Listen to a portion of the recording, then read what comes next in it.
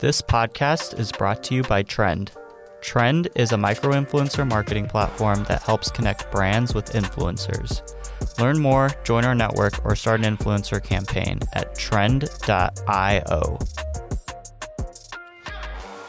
Hey everybody, welcome back to the DTC Pod. I'm your host Jay, and today I'm joined with Aisha Chotani, who is the co-founder of Moment, and Moment is a natural botanical beverage. Aisha, welcome to the podcast.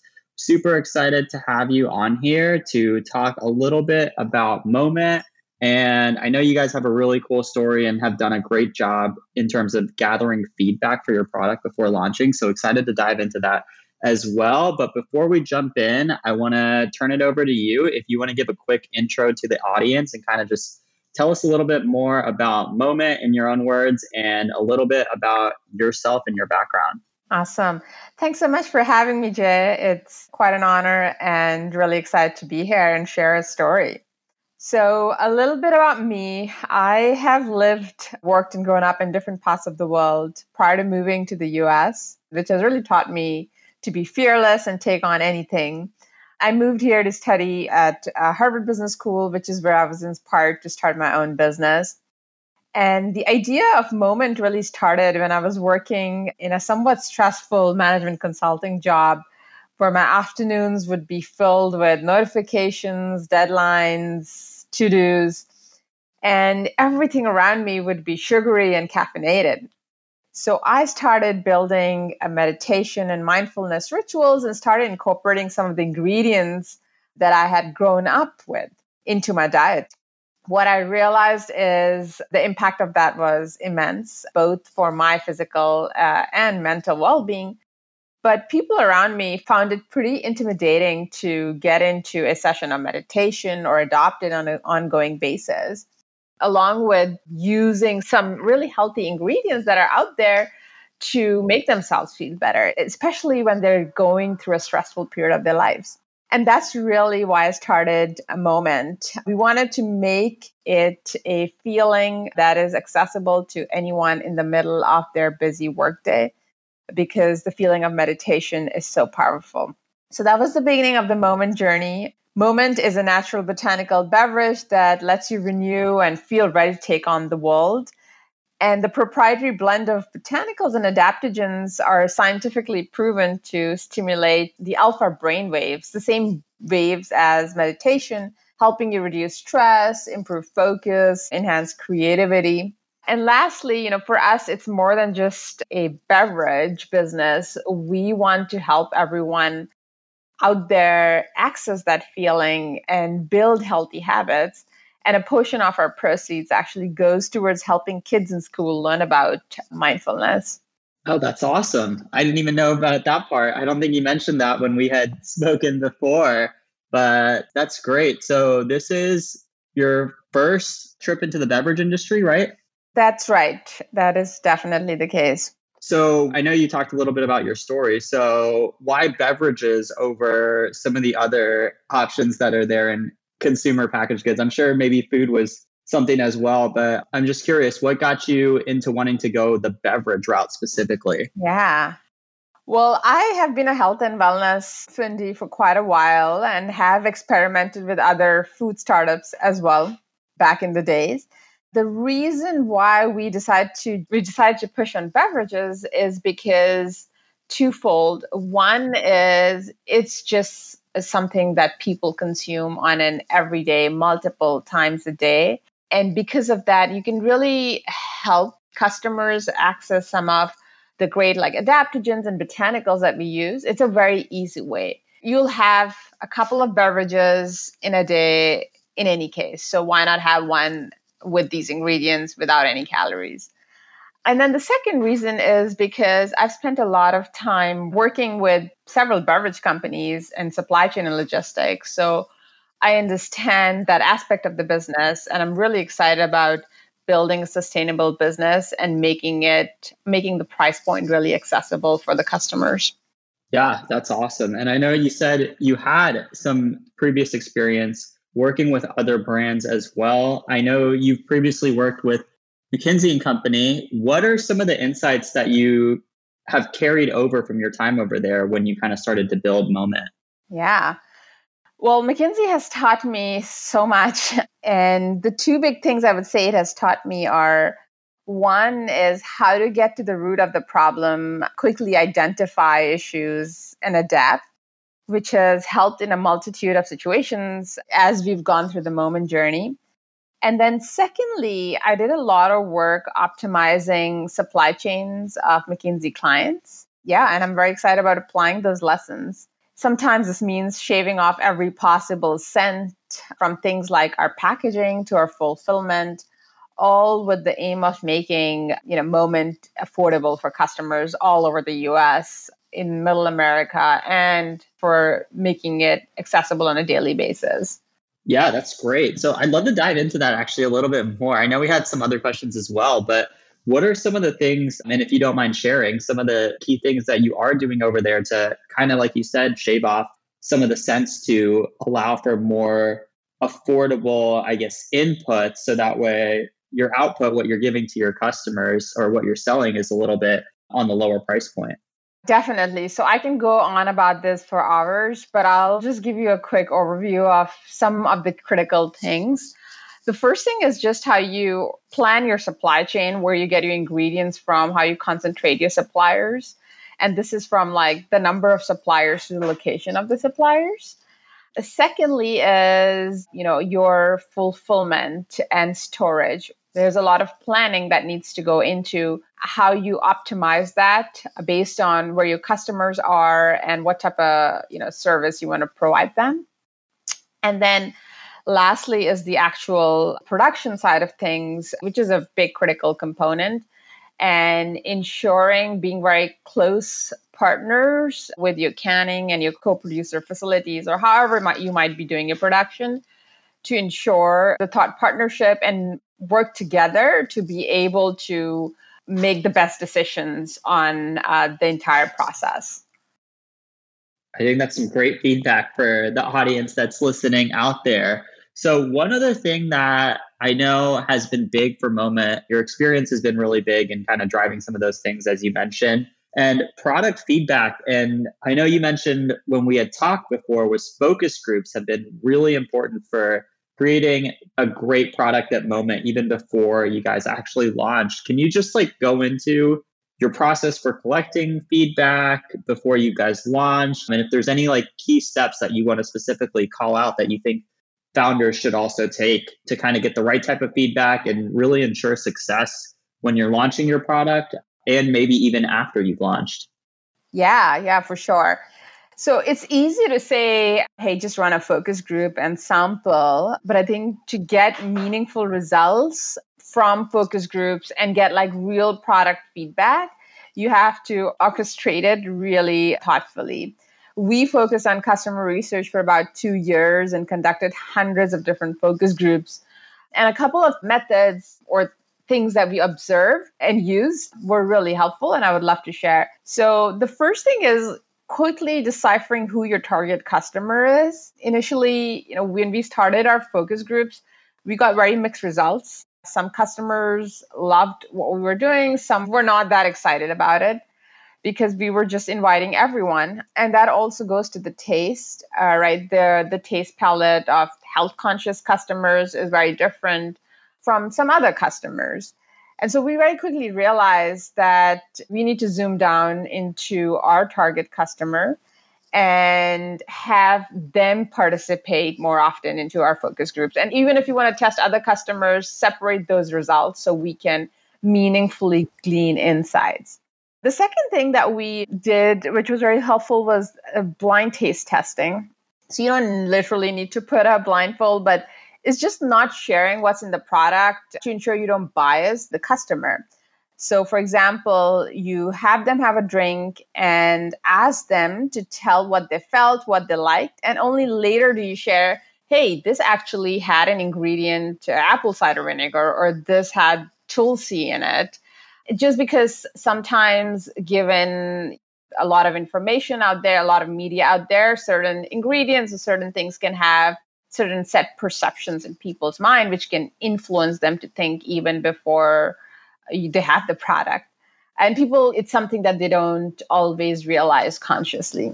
The other thing that we did was a lot of A/B testing, and that was to provide a frame of reference. So, for example, we would have slightly more complex flavors and slightly sweet flavors.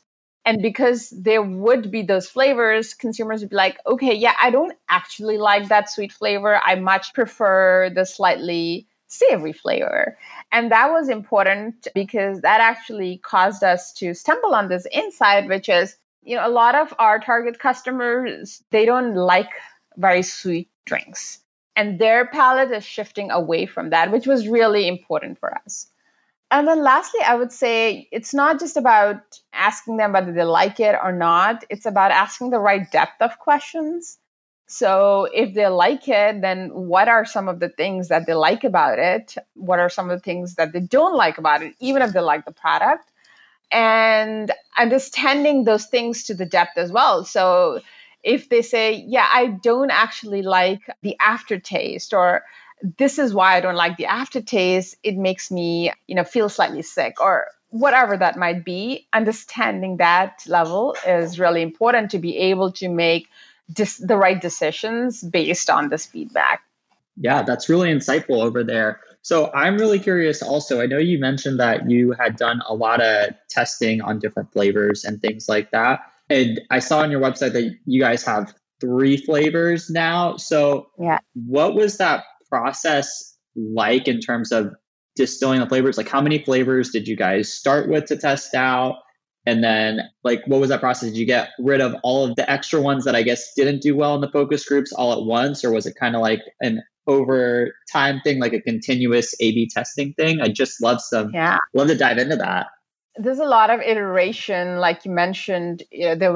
We started off with small changes across different flavors over time to get to what we have. So we literally did like thousands of formulations, and some of them started off in our tiny little kitchen in New York. But so, as I mentioned, I have lived in multiple different parts of the world. My co-founder is from South Africa. And so we really went back to all that we knew and the different cultures that we have experienced in our life and took inspiration from there. So, for example, one of our flavors, Rooibos Blood Orange, Rooibos is a very popular tea in South Africa. And we tried other teas as well, but once we hit like the Rooibos Blood Orange combination, we saw that people really liked that flavor, and so we stuck with it. Similarly, there's some other flavors like Tulsi lemon, hibiscus dragon fruit from other parts of the world. Like Tulsi is something very popular in India and Pakistan, which is where I spent time growing up. And yeah, that was the inspiration behind that. So yeah, it took some time. It took a lot of iteration.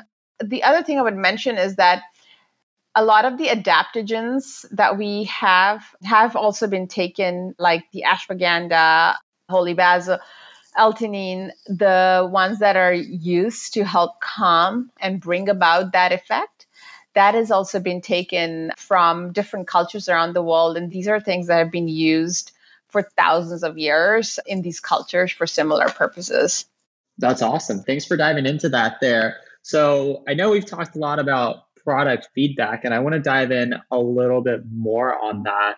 So I know you mentioned that you had spent about 2 years before the product actually launched, starting your product feedback. So looking back on that, what would you advise founders that are out there? How much time should they be spending into product feedback? How much product feedback should they be doing before they launch? Should it be 2 years? Should it be less? Should it be more? And then I'm really curious as well, and since product feedback has been such a thing that's been important in Moment's creation, how you guys are conducting product feedback right now that you have actually launched the product. That's a great question. And in terms of your question on the time you should spend, I'm going to give you an answer that you'll hate. It really depends. And it even depends on whether you should do a lot of product feedback or whether you should launch right away and then do iterations. It depends on which industry you're playing in, what stage of a company you're at. whether you're already established company launching a new product or you're a startup coming with the first time product. I would say for us, it worked because we were trying to really disrupt and play on a lot of trends. One is the trend towards like low sugar or no artificial sweeteners or much more healthier products. And then the second is the trend towards the shifting taste preferences of people. And so, given that, and given we wanted to balance the functional benefits, taste, health, it was critical to get it right. Sometimes in the CPG world, you don't get multiple shots at the game. You have one shot and you got to do it right. And so that's why it took us 2 years. I think it really depends on, the product and the company. I would say the other thing that you touched upon is really critical on how should you conduct product feedback after launching. You need to continuously test and pivot, which is why the D2C model is so great, because it really, for a CPG company, it really allows you to be in constant communication with your customer, understand them, because the feedback loop in retail is so long and sometimes broken. In this online world we live today, you're constantly connected to your customer. So you can really leverage that, which is what we have done in terms of getting constant feedback. So a couple of things we do is, one, we send out customer surveys post-purchase. Secondly, we have options for customers to write us reviews, send us emails. We really engage with our customers on social media when they buy the product, when they tag us, when they like it. We have a conversation with them. Again, I would say what we're trying to do is get to the depth of it, which is, not just that they like the product, but what they liked about it, what did they not like, and keep a close pulse on what is changing in terms of these trends. Lastly, I would say one aspect is the product. The other aspect is the overall experience for the customer, especially after you launch, which is really important, right? It's about the end to end. So how was their purchase and how was their receiving the product experience, which we also really pay close attention to, because you need to have it all to be a successful business. So one thing that you mentioned that I thought was really interesting back when we were talking about your whole product feedback cycle, where you guys spent 2 years, and I kind of want to circle back a little bit over there. So you mentioned that it kind of depends on, it's going to be different for every single brand. It's not going to be the same.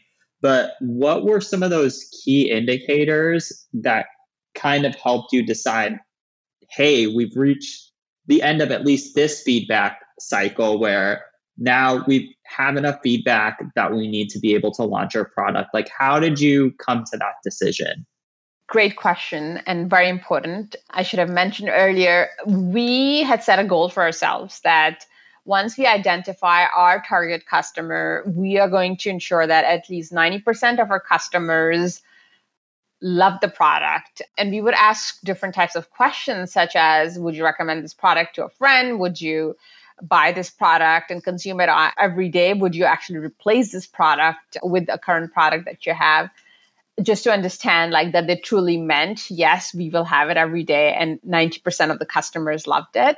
So we internally said that 90% mark, that customers would love it, 90% customers would see the efficacy of it, and only then we'll launch with it, which is what took us so long. It was a much more difficult process creating a product that tasted good, healthy, and had the functional benefits in the beverage category.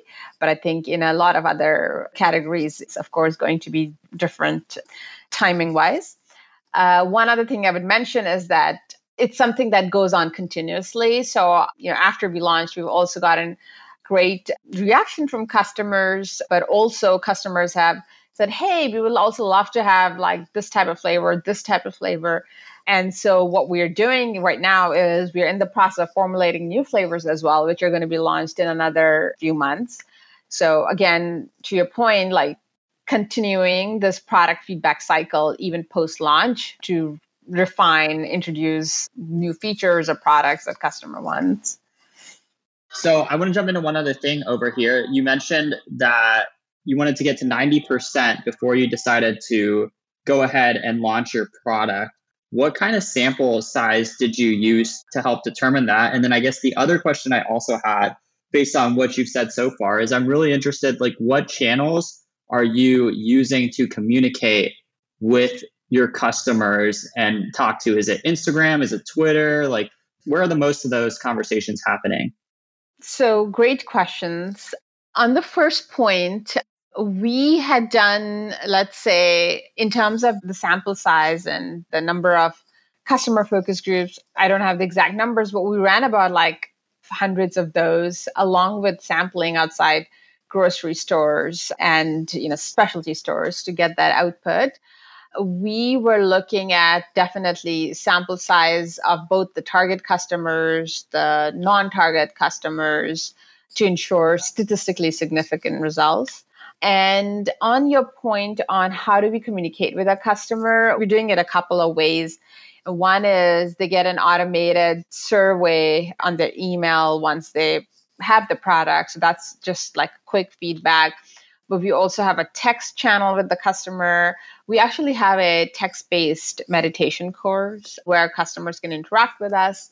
We are on Instagram. We have customers can just send us direct email. What I do is often when customers share their thoughts on email, I'll jump on the phone with customers every so often just to understand. It's really amazing because every time I have a customer conversation, I learn new things, which is very helpful for us in thinking about next steps, our different channels, and so on. Yeah. And I think that's something that's really interesting over there, especially just getting on the phone and talking to your customers. I don't think you see it often enough in at least consumer products. I know for us, Trend is a B2B platform. So we work with a lot of businesses. So for business to business SaaS, a lot of us are jumping on the phones and getting customer feedback. But I don't think it's as common in the B2C world, which I'm glad that you're kind of pointing that out and calling that out to highlight that. Yeah, that's a great point. It's not as common in this world, which is why the pace of innovation has been so slow, or we just haven't seen enough given the size of the market. Just haven't seen enough innovative products in the market. Yeah, definitely. So I know we've talked a lot about product feedback over here, and I want to kind of turn it a little bit more and segue into talking about what other founders can do as well. So you really focus in on having a strong customer experience there. If you had to give 3 tips to founders that are listening, or even other marketers that are listening that are looking to maybe stay a little bit closer to the ground, maybe get a little bit better customer experience, feedback, what are 3 things that you would suggest, whether it's like questions or things to do? Yeah, Would love to hear your thoughts there. for sure. So my 3 tips are very simple. One would be to focus on the customer and the feeling. Too many people, start off with that, but then they come up with the product and they get stuck on the product as opposed to the impact or the feeling you're trying to provide the customer. So I would say, when you're thinking about it, always frame it from the perspective of like, how does it make the customer feel? What is the use occasion that it fits in? And how do I ensure that I continue achieving that?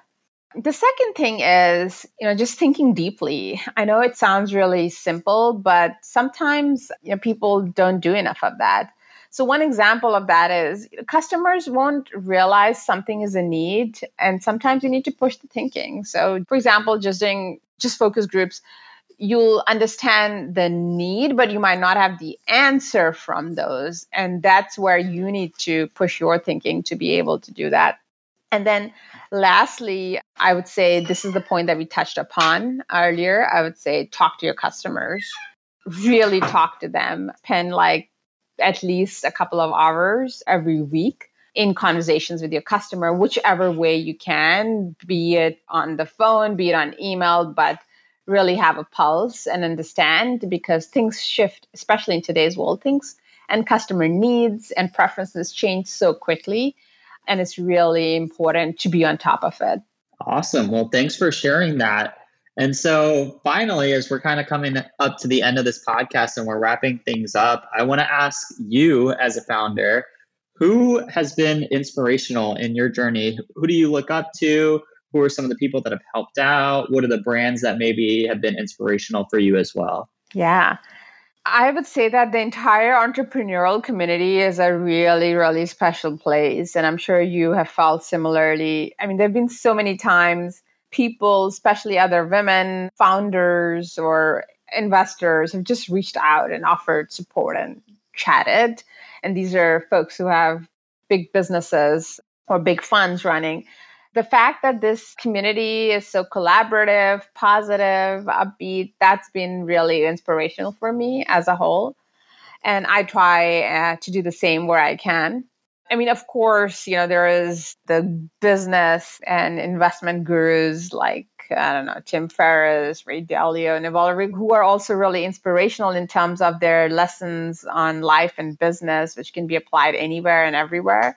And I routinely listen to them to think about what I can take and apply for Moment. Awesome. Thanks for sharing that. And so I want to end on one question. Obviously, I'll give you some time to talk about where people can find you as well. But talking about, your entrepreneurial journey to this point, I'm sure there have been some challenges that you've faced as well. So I'd love to hear what you would share to other entrepreneurs, other founders out there, even people that are looking to just help if they're working for a brand, looking to push that brand forward. What are some of those challenges that you face and what can you learn, and any other advice that you have to share as well? Yeah. Again, really simple things. Firstly, I would say never give up. There are just far too many examples to share here. I mean, frankly, starting a business is really tough. There'll be difficult days and there will be rejections, and not everyone is going to agree with your philosophy. And you just need to believe in it, really pick yourself up and keep pushing things forward. The second thing I would say is be scrappy. I mean, we started this business by mixing thousands of different flavors in our tiny little kitchen. And it would often take like days and days of prep, but it allowed us to keep our costs down and be able to really bootstrap a business, which I think is really important. I would suggest like people do that at least at an upfront stage. And then lastly, this is something that I've been harping on the whole time, but listen to your customers. I mean, we created Moment to fit a specific need in our life, but have been amazed at all the interesting ways our customers use our product, which is what has inspired us to think about the new flavors and use cases. So some of them will use us as a pre-yoga drink to get into the zone. Others will use us as a way to deal with the quarantine stress in the morning. And some will use us as an alcohol replacement as well. So, just always having a pulse on what the customers are using you for and listening to them. That's great advice there. And thank you for diving into that a little bit more. So as we come up to the end of this podcast, I want to give you an opportunity to kind of share what's next for Moment and where can people get in touch with you? Where can people look up Moment? All of that good stuff. Yeah. So in terms of next for us, now we are starting to expand into retail. I'm very excited about being more accessible for our customers. At this point, we're just starting off in New York, but hopefully in some time, we'll be available in other regions as well.